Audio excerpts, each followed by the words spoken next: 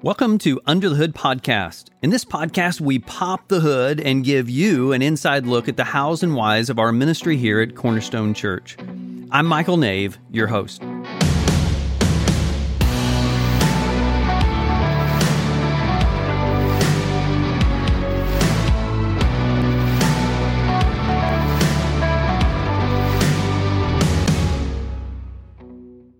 It is my privilege to welcome you to this episode. And today, again, I'm joined by Nathan Rawls. Nathan, good to have you here. Hey, good to be here. So we've been doing a little bit of a time capsule through these 9 practices that we're aligning to the way of Jesus. But this one's not as much of a time capsule as the first 2. Yeah. This little thing called Advent.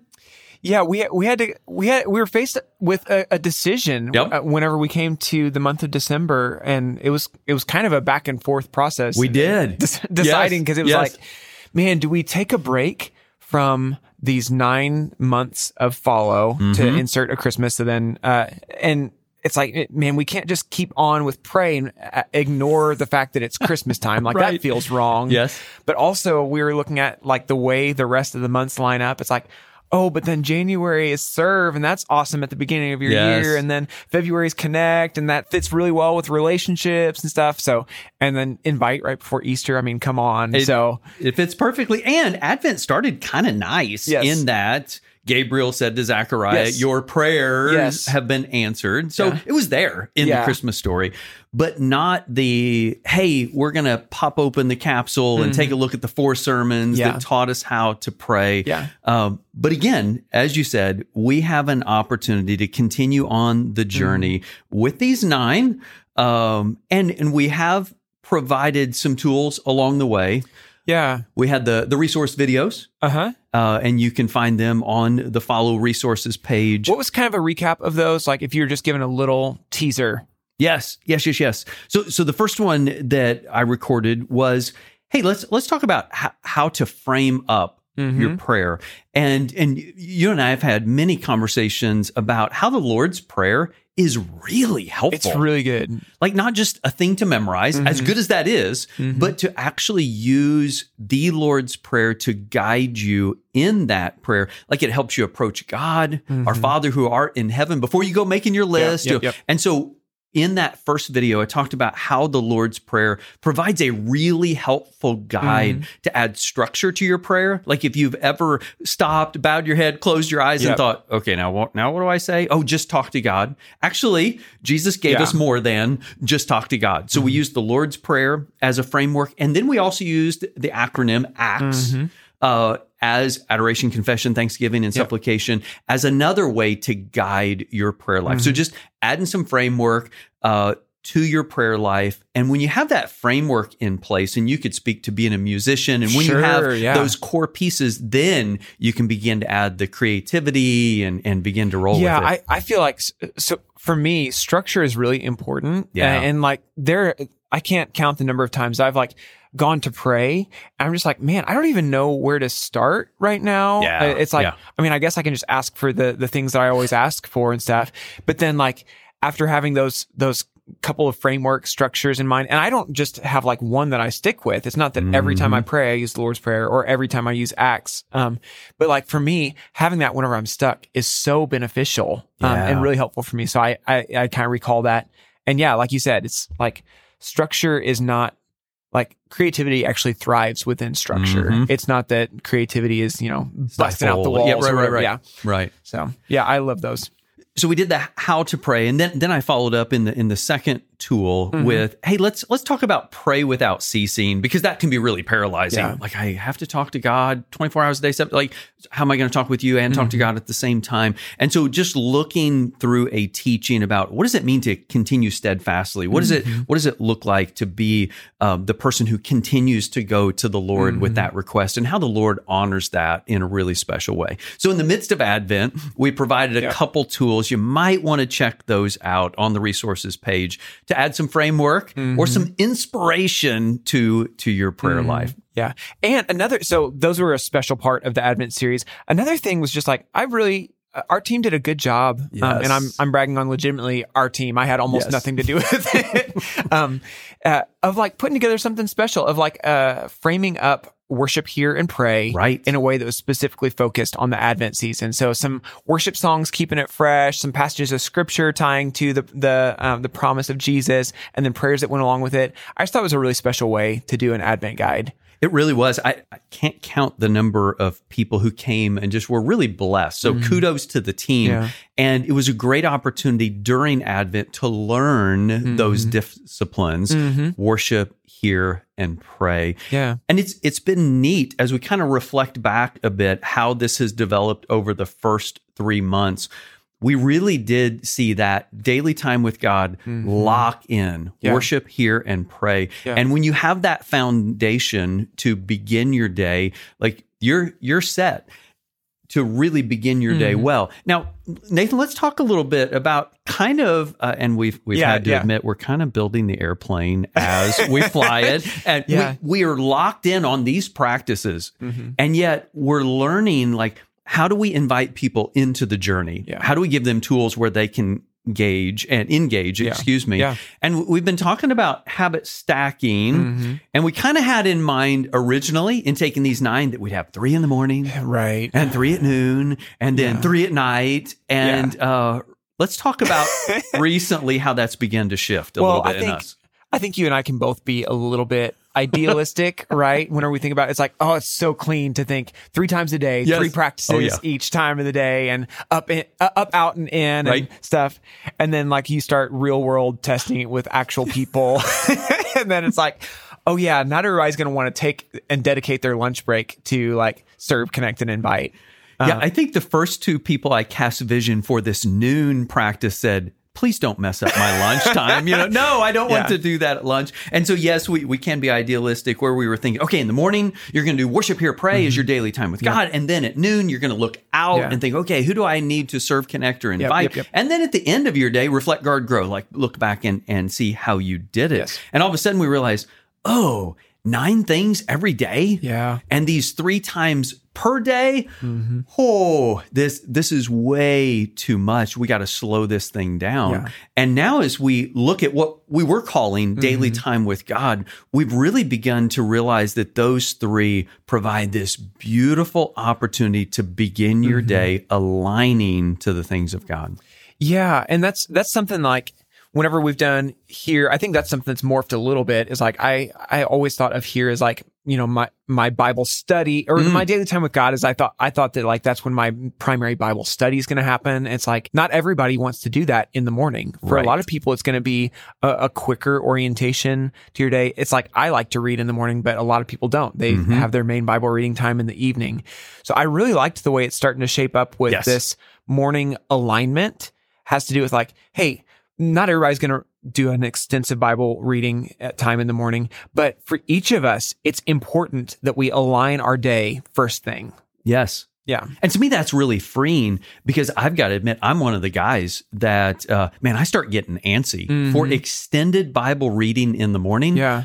I get distracted and I'm making my to-do list, but I'll tell you what I do need. I need to get my day aligned. Yes. So I do need to spend time in worship, hearing and aligning directive from God, from His Word, and then to pray, to connect relationally with the God of the universe. I need that every day, no matter what is coming my way in that day.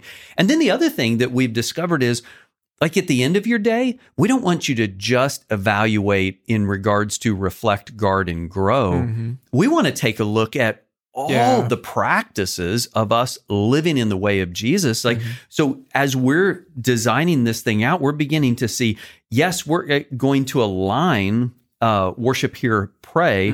And with that, we're also going to provide a thought as we continue to develop this thing out. We're going to provide a thought of like, okay, what is the fruit of the Spirit that is what my life shows, because I am in Christ. And then what does that action look like? So we're extending a line out just a little bit further as we're building the airplane as we fly. Yes, the runway's a little longer. Yeah, and so I guess that functionally creates like these kind of these two main rhythms, right? This morning alignment that involves like a time of, I just think of Jesus saying, seek first the kingdom of God and his righteousness, and all these things will be added unto you. It's like, that should be the first thought. Okay, we're going to take some time and like hit my knees, say, I give my life to you, Jesus, and like hear from him. And then at the end of the day, evaluate. And so that's really kind of like two main routines that Christians engage in. It really is. And in that, we begin to see all of those pieces being looked at on a regular cycle, but not trying to tackle all 9 every day. And I think back in our idealistic phase, we got really excited about, hey, the 3 times of prayer, 9, noon, and and then 3 p.m. Yeah. And yet now we're recognizing, hey, what we want to do is provide awareness and bring those in front of people, followers of Jesus, of what their life is to look like because of who Christ is in us.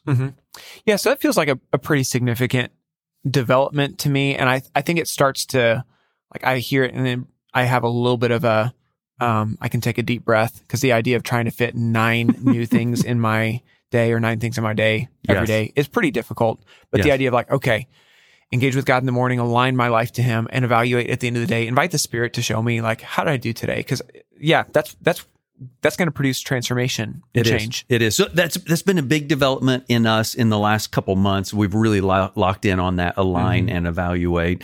The other thing that we're beginning to see is, hey, back a year ago now, we released these inventories that showed both vital signs, fruit of the Spirit, and these practices we engage in, which are the 9 we've been talking about. And we're beginning to see some neat patterns between our identity in Christ by the indwelling Spirit and then the practices we engage with. And so, like, so far we have the 3 of worship, hear, pray. And what we're recognizing is that when we set our worship in the right place, love develops. Like 1 John 2, if any man loves the world, the love of the Father is not in him. When we get captured by those things, we're not manifesting the love of God. So when we align our lives to God, when we worship him first, it aligns our life in such a way that the fruit, love, shows up in our lives. With here, we're seeing a really neat connection to the fruit,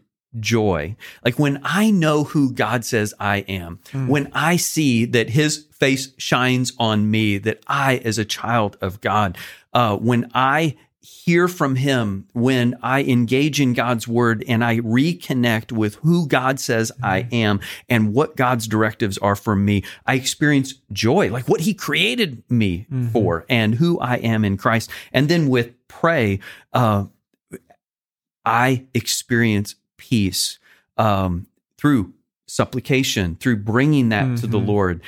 His yoke is light, and I discover that peace as I have communication with God. We're beginning to see some really neat ties between the practices and the fruit. Yeah, I love that. It's like, it's one of those, it's like, it's not that we're saying that there's some secret Bible code or whatever that like ties all those together, but definitely we'd say, so we would have all along said, hey, these 9 disciplines, these 9 practices are what God uses, what the Spirit empowers to produce fruit of the Spirit. And then we're just saying, like, oh, maybe there's actually some correlation to these individual practices and those individual aspects of the fruit. Yes. It's a pretty neat thought process, at least. Right. And I love how you just clarified that of like, hey, it's not like we said the skies parted and the Lord suddenly gave us a word.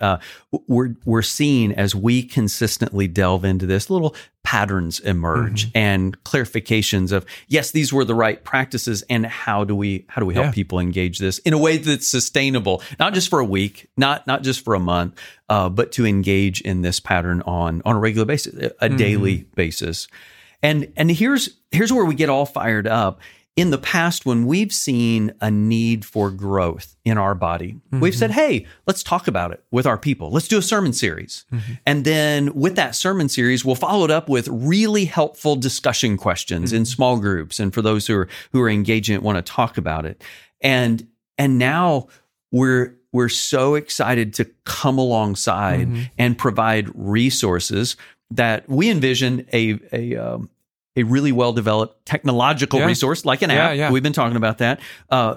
and providing resource cards. You talked about what the resource team has built in the recent months with Advent, and now continuing to see them develop month after month, developing more and more to walk alongside those who are engaging in these practices.